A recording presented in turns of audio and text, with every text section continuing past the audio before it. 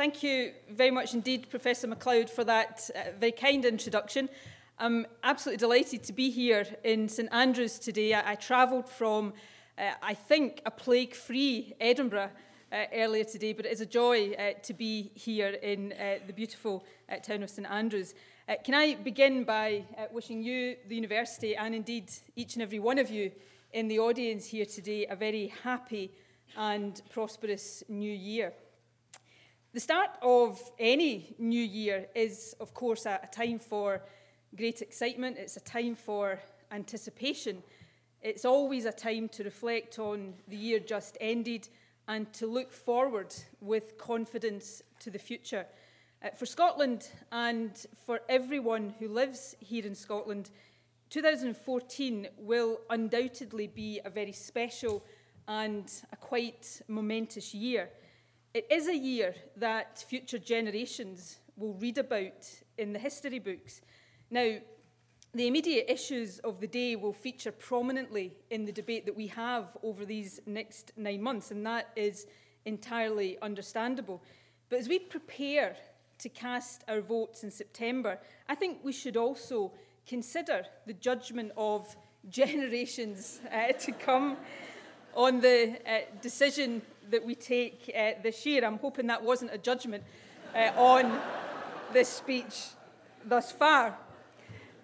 But what do we want the history books to say about us, about the choice we make and the reasons for that choice, and about its significance for the kind of country our children, our grandchildren, and our great-grandchildren will grow up in? You know, the choice that we will make on the 18th of September is profoundly different to the decisions we're used to taking every 4 or 5 years at the ballot box. The referendum is an opportunity without precedent in Scotland's long history to democratically and peacefully create a new country. People all over the world will, from time to time, look at and question the conduct of their national life, the way their public services are run, the way they're governed, and how their economy is organised. They can debate these issues and ask, does it have to be like this? Well, this year in Scotland, we can ask that same question. But our big opportunity this year is not just to ask, to challenge, or to debate. Our opportunity is to act. When we go into the polling booth, we will be asked, should Scotland be an independent country? The answer to that short question, yes or no, will in no small way determine what kind of country we can expect to live in and what kind of country our children will inherit. So as we enter this next vital phase of the campaign, what I'm describing today as the two futures phase, there are 4 key arguments I want to make to you. The first is that Scotland has got what it takes to be independent. Even the no side in this debate accepts that. And by recognising what we agree on, which in short is that Scotland can be independent, we'll be better able to focus on the question that really matters. Should we be an independent country? My second argument, unsurprisingly, is that we absolutely should be independent, but not as an end in itself. We should choose independence because of its transformational potential. Thirdly, I want to argue that the decision we make this year transcends party politics. You don't need to support the SNP to support independence. Independence means that it will always be the political choices we make as a country, whatever they might be, that will determine who governs us and the priorities that they will pursue. And lastly, I'm going to argue that we must make sure that the debate we have over these next 9 months empowers people to make an informed choice. The referendum is a choice. It is a choice of two futures. People don't just need to know what a yes vote will mean for Scotland. For you to compare, contrast and decide, you also need to know what a no vote will mean for Scotland. Now, I said a moment ago that there are things that the two sides of the campaign agree on. Sometimes that can be easy to miss, but it is nevertheless the case. We agree, for instance, that after the referendum, whatever the result, it will be absolutely incumbent on both the Scottish and the UK governments to work together in the best interests of people in Scotland and in the rest of the United Kingdom. That joint commitment is enshrined in the Edinburgh Agreement signed by David Cameron and Alex Salmond in October 2012. And that's why, regardless of what is said now in the heat of this debate, we can be confident that following a yes vote, sensible agreement will be reached on issues such as a currency union and a common research area for higher education. We can be confident of that because such agreement will not just be in Scotland's interests, it will also be in the interests of people across the rest of the UK as well. Both sides also agree that devolution has worked in respect of the powers that currently lie in our Scottish Parliament, that taking decisions in Scotland rather than at Westminster on health, education and justice has brought real benefits to people living here. But most importantly of all, in my view, both sides agree that Scotland can be a successful independent country. In fact, these are the actual words that were used by David Cameron. We agree that without a single penny of oil revenues, the amount of tax generated per person in Scotland is, to quote the UK Treasury, roughly the same as for the UK as a whole. Now that's very significant. Without oil revenues, the size of the Scottish economy on a per head basis is almost the same as the UK's.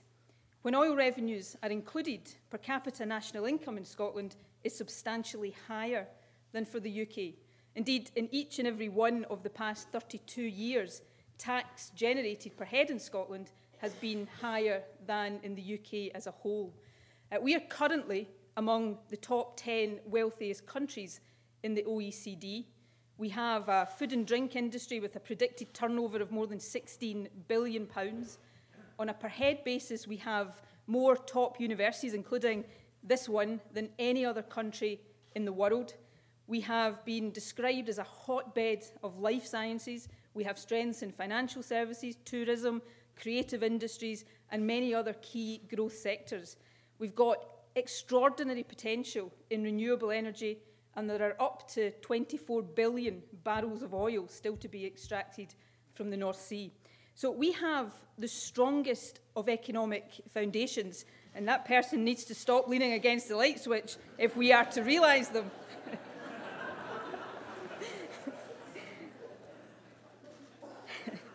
We have the strongest of economic foundations. Indeed, I would suggest that no country anywhere has been better equipped to become an independent nation than Scotland is right now. So as you make up your minds over these next few months, I would ask you to be clear about these key points of agreement. In those areas where the Scottish Parliament already has responsibility, there has been a record of competence and improvement in the lives of people in Scotland. In other words, the principle of taking decisions here in Scotland has been proven to work. And an independent Scotland's economic viability is not in doubt. We can be a successful independent country. These points were settled in 2013. So as we look forward to 2014, what then is the key issue at the heart of this debate? Well, the key question is the one that will be on the ballot paper. Should we be an independent country? I said earlier that we would have the strongest possible starting point as an independent country, and we would. But the choice we face in the referendum is about the future. We need collectively to decide what outcome will best equip us to face that future and the challenges it presents. Like other countries around the world, we face some big challenges: constrained public finances, a legacy of debt, and a shrinking working population relative to our pensioner population. But these are not arguments against independence. In fact, these are products of the status quo. They are reasons not to keep things as they are. They are reasons to do things differently in future. We need to grow our economy faster, expand our working age population, and increase revenue as a result. And the fact is, as part of the Westminster system, and despite everything we have going for us, Scotland has not performed as well as many of our similar-sized independent competitors. So my argument today is not, emphatically not, that independence will somehow make us immune from these challenges. Rather, it's that independence will give us the tools we need to address these challenges. Our independent neighbours have grown their economies more quickly than we have.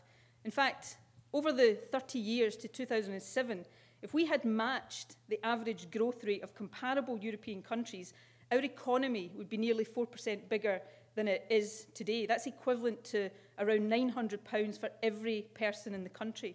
It's also the case that historically, Scotland's population has grown less quickly than the UK as a whole, and countries like Switzerland, Ireland, Sweden, and Norway. So the question is, the fundamental question is, what would independence enable us to do to improve our performance in these crucial areas that we can't do as part of the Westminster system? Well, firstly, we could choose to transform childcare, building on the improvements we've been able to make already with the limited powers of devolution. In the Independence White Paper, the Scottish Government set out a long-term plan for the provision of free universal childcare for all children aged between 1 and 5. Right now, childcare costs in Scotland are among the very highest in Europe. They present a real barrier to parents and to women in particular entering the job market and pursuing fulfilling careers. And yet we know that if we can raise female participation in the labour market to levels achieved in, for example, Sweden, then as well as the boost to general economic performance, we would also generate an extra £700 million per year in tax revenue. Money that, if Scotland were independent, would stay in Scotland to help fund that policy for the long term. Within a fixed budget, as we have right now, that doesn't automatically benefit from increased tax revenues, no devolved Scottish Government could make such a commitment without making big and painful cuts elsewhere. So this is a social and economic transformation that is only possible in an independent Scotland. So giving women greater job opportunities is a key aim, but fairness, equality and the achievement of individual ambition are as important as participation. In Scotland at present, many women don't have the same career opportunities as men. That's not just bad for women, it's bad for our economy. We need to change that. One of the steps we could take is to ensure public and private institutions improve the gender balance of their governance. If this current Scottish Government was the first government of an independent Scotland, we would, for example, introduce a target for women's representation on company boards. Again, the power to do things like this is not currently available to the Scottish Parliament. So like childcare, it's a benefit that will only come with independence. And the point I'm making is that independence isn't just about using policy levers in a slightly different way from Westminster. It is about a fundamentally different view of the kind of country Scotland should be. A Scotland where we don't wait for things to happen to us, but one where we decide to shape our own future.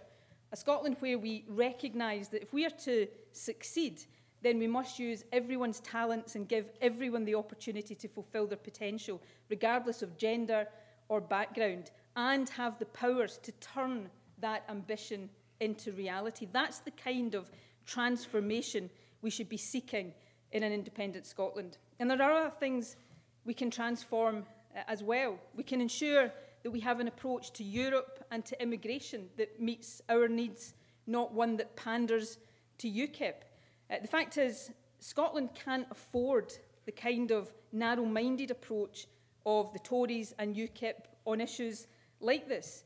We are and we should remain enthusiastic members of the EU because it is in our national interest to do so. Jobs, exports and investment absolutely depend on it. Scotland in the EU is the only rational choice for our country, but we should be under no illusion about the threat that Tory dogma, driven by the electoral threat of UKIP, poses to Scottish interests. Similarly, on immigration, our national interests demand a different approach to the one taken by Westminster parties.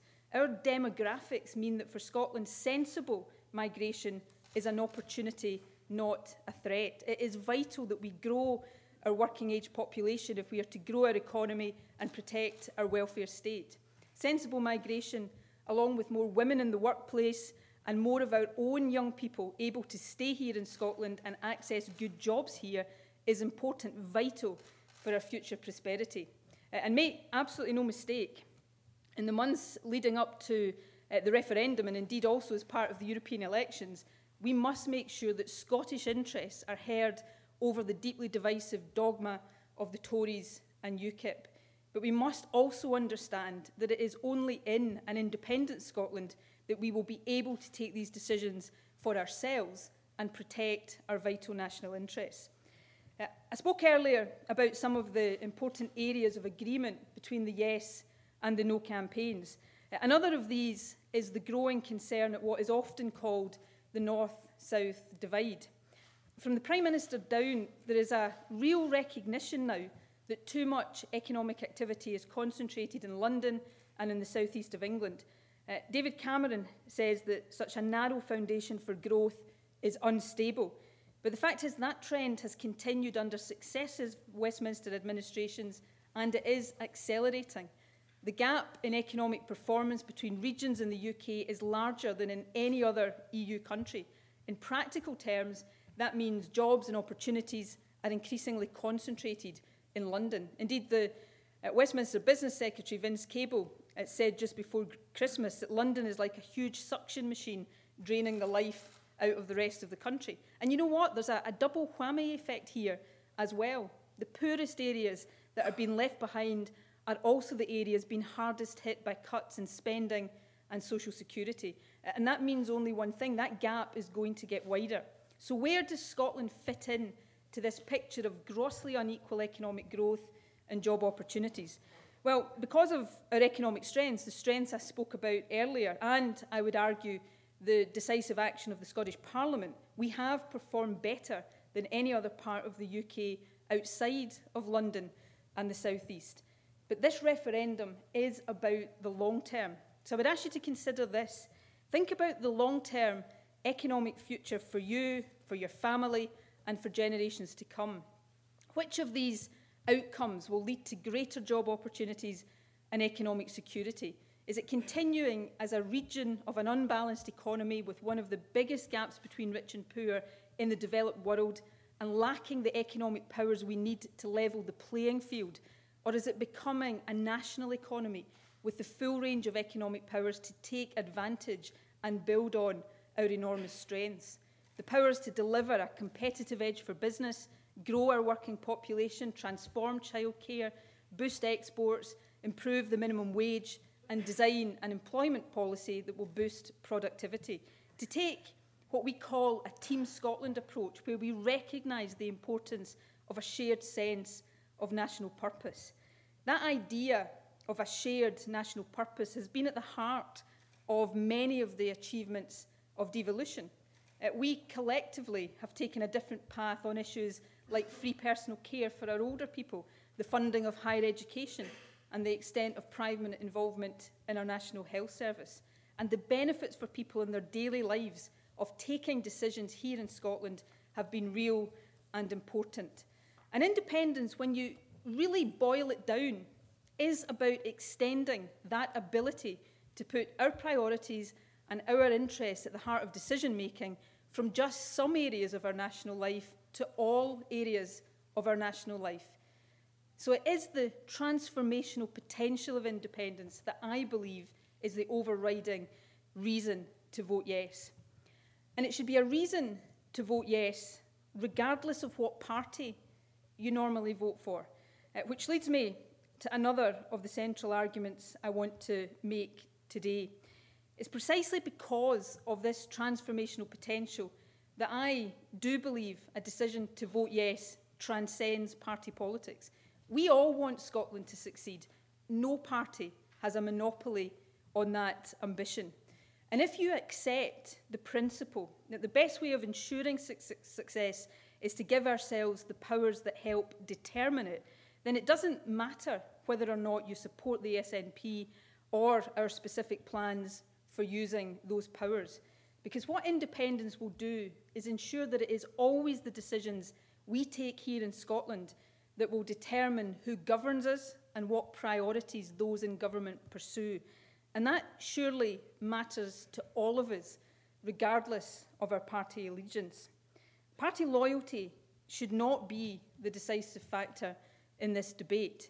Indeed, I would have thought that for most Tory voters, the idea of a parliament that has the power not just to spend money, but also the responsibility to raise that money and be accountable for how it does so would be inherently appealing. And for Labour voters, I would argue that a yes vote is much more in keeping with the home rule traditions of Scottish Labour than a no vote will ever be. You know, one of the joys of the Christmas break, for me anyway, is getting the opportunity to read more books than I get time to read during the normal working year. And one that I particularly enjoyed this holiday was a biography of Tom Johnson, a giant of the Labour movement and someone who was considered to be the greatest ever Secretary of State for Scotland. And what struck me reading that biography was the fact that the Home Rule bills that were supported in the House of Commons by Tom Johnson and the Red Clydesiders, if they had passed, would have delivered a much more powerful Scottish Parliament than the one we have today. The Home Rule Bill of 1927, for example, proposed a Scottish Parliament with powers over pensions, unemployment benefits, the post office, and all taxes. It would have resulted in responsibility for the armed forces being shared between a Scottish Parliament and Westminster, and it involved the withdrawal of all Scottish MPs from the House of Commons. So important differences, obviously, but arguably much closer to the modern day independence on offer now than it is to the more limited and timid devolution supported by the current Labour leadership. But what I found even more interesting than that were the reasons people like Tom Johnson gave for supporting such a strong and powerful Scottish Parliament.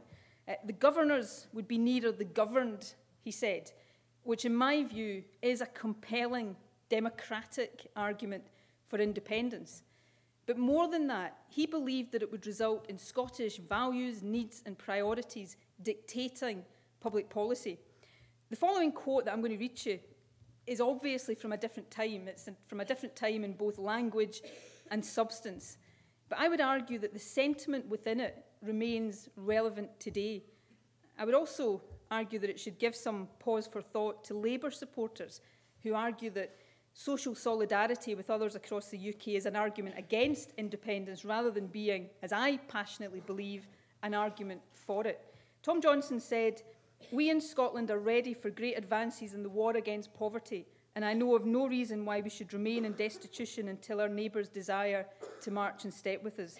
And indeed, rightly considered, Home Rule for Scotland would be to the great advantage of the English people, since great advances in the war against poverty north of the Tweed would have tremendous repercussions south of it." Now, as I said, words from a very different time, but nevertheless still relevant to our debate today.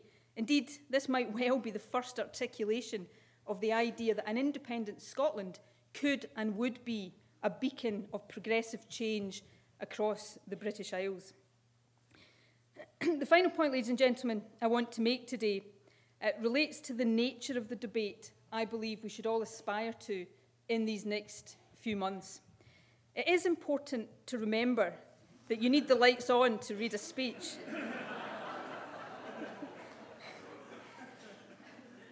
I don't know whether the person putting the lights off is still to be convinced to vote yes. I've clearly got some work to do on him or her. It is important to remember that the referendum isn't a choice between change and no change.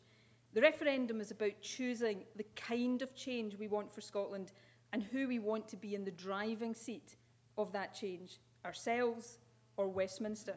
It is a choice between two futures.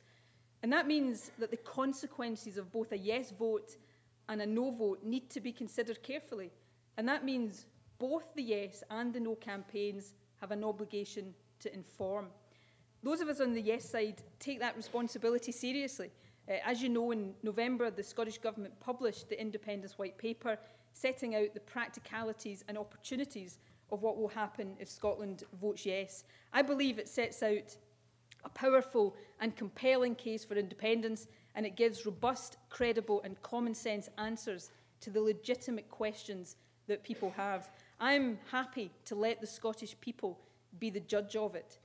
But to make an informed choice between these two futures, you also need to know what a no vote means for Scotland. So far in this debate, the No campaign has told us why they think independence is bad, but they haven't told us why they think continued government by Westminster is good. They have asked and they have had answered a multitude of questions about what will happen if we vote yes. But the many questions about what will happen in the event of a no vote go completely unanswered. That's not good enough. There are many, many questions that need to be answered by the No campaign. They deserve to be answered, not for my benefit, but for yours, to enable you to make an informed decision. Let me pose just a few of these questions. What new powers is the Scottish Parliament guaranteed to get if we vote no? Given that there's no consensus on this within the various anti-independence parties, let alone between them. Will the Barnett formula be retained for the long term? Or will the demands that we now hear from politicians in all of the UK parties for it to be reviewed or scrapped lead to a cut in Scotland's budget? What exactly will the implications be for Scottish families of the £25 billion of additional cuts in public spending that have been announced by the Chancellor of the Exchequer this very morning? Is there any guarantee that Scotland will remain part of the European Union if we vote no, given the in-out referendum that is planned for 2017? What will be done to increase the working age population in Scotland in the event of a no vote? How many children will be living in poverty in Scotland by 2020 if we carry on with current Westminster policies? What steps will be taken to try to close the growing gap between rich and poor? What will the UK's national debt be in 2016? Will an oil fund be established in the event of a no vote? How many defence personnel will be based in Scotland by 2020? And how much will Scottish taxpayers be expected to contribute to the replacement of Trident nuclear weapons? I could go on and on, but I think you probably get my drift. These are all legitimate questions. They all have a direct bearing on whether Scotland's interests will be better served by a yes or a no vote. And I think it's time we had some clear answers from the No campaign. So I'm challenging the No campaign today to publish its equivalent of the white paper. Former Labour First Minister Henry McLeish made a similar call just at the weekend, and we see in a poll published this morning that no less than 70% of people in Scotland agree that the No campaign should publish such a document. Now, of course, doing so will involve them admitting to some grim possibilities, which might explain their reluctance. It's estimated, for example, that up to 100,000 more children in Scotland will be living in poverty by 2020 if we follow the policy path that Westminster is on. And while Scottish politicians in the No campaign try to tell us that everything in the Westminster garden is rosy, we regularly hear their colleagues south of the border, speaking of course to different audiences, saying precisely the opposite. Labour Shadow Health Secretary in the UK says that the privatisation of the NHS is underway in England and that it's going to have irreversible consequences. Now, thanks to devolution, we can pursue a different policy course in Scotland. But make no mistake, privatisation of the health service in England will have a big impact on funding in Scotland. Cuts in funding for public services in England trigger cuts in funding for services in Scotland. So if the Tories are determined to privatise the NHS in England, that will mean cuts to publicly funded healthcare, and that will mean cuts in public funding here in Scotland. Now, Labour might win the next UK election and put a stop to all of this, or they might not. The fact is, the No campaign has to be honest about the possible consequences of voting no. The same is true of our welfare state. The UK Shadow Education Secretary says, and I quote, "The approach of David Cameron and George Osborne to the welfare state reeks of the 1800s. His colleague, the Shadow Business Minister, says we face a return to the poorhouse of the 19th century. Now, again, I admit, Labour might put a stop to all of this, or they might not. But the No campaign really has to be honest about the possible consequences of voting no. And perhaps, even more importantly, they have to be honest about the fact that if we remain part of the Westminster system, it won't be our votes that determine these matters, but votes elsewhere in the United Kingdom. The inconvenient truths facing the No campaign simply can't be allowed to stand in the way of the Scottish people making a genuinely informed choice.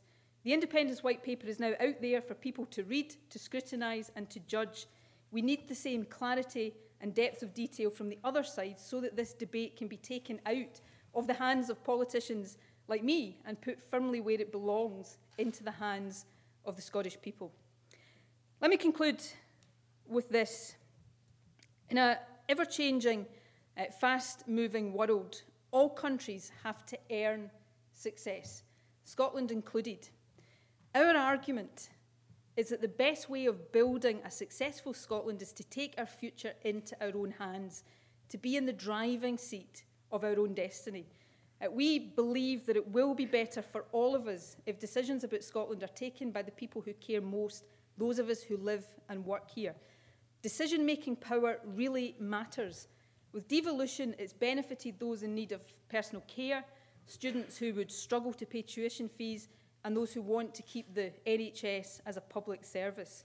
With independence, it would equip future Scottish governments of any party with the means to ensure greater long-term economic security, more job opportunities, and a fairer society. And it would mean the power to protect against the damaging consequences of Westminster governments determined to pursue a fundamentally different course from that supported by a majority of people living here in Scotland.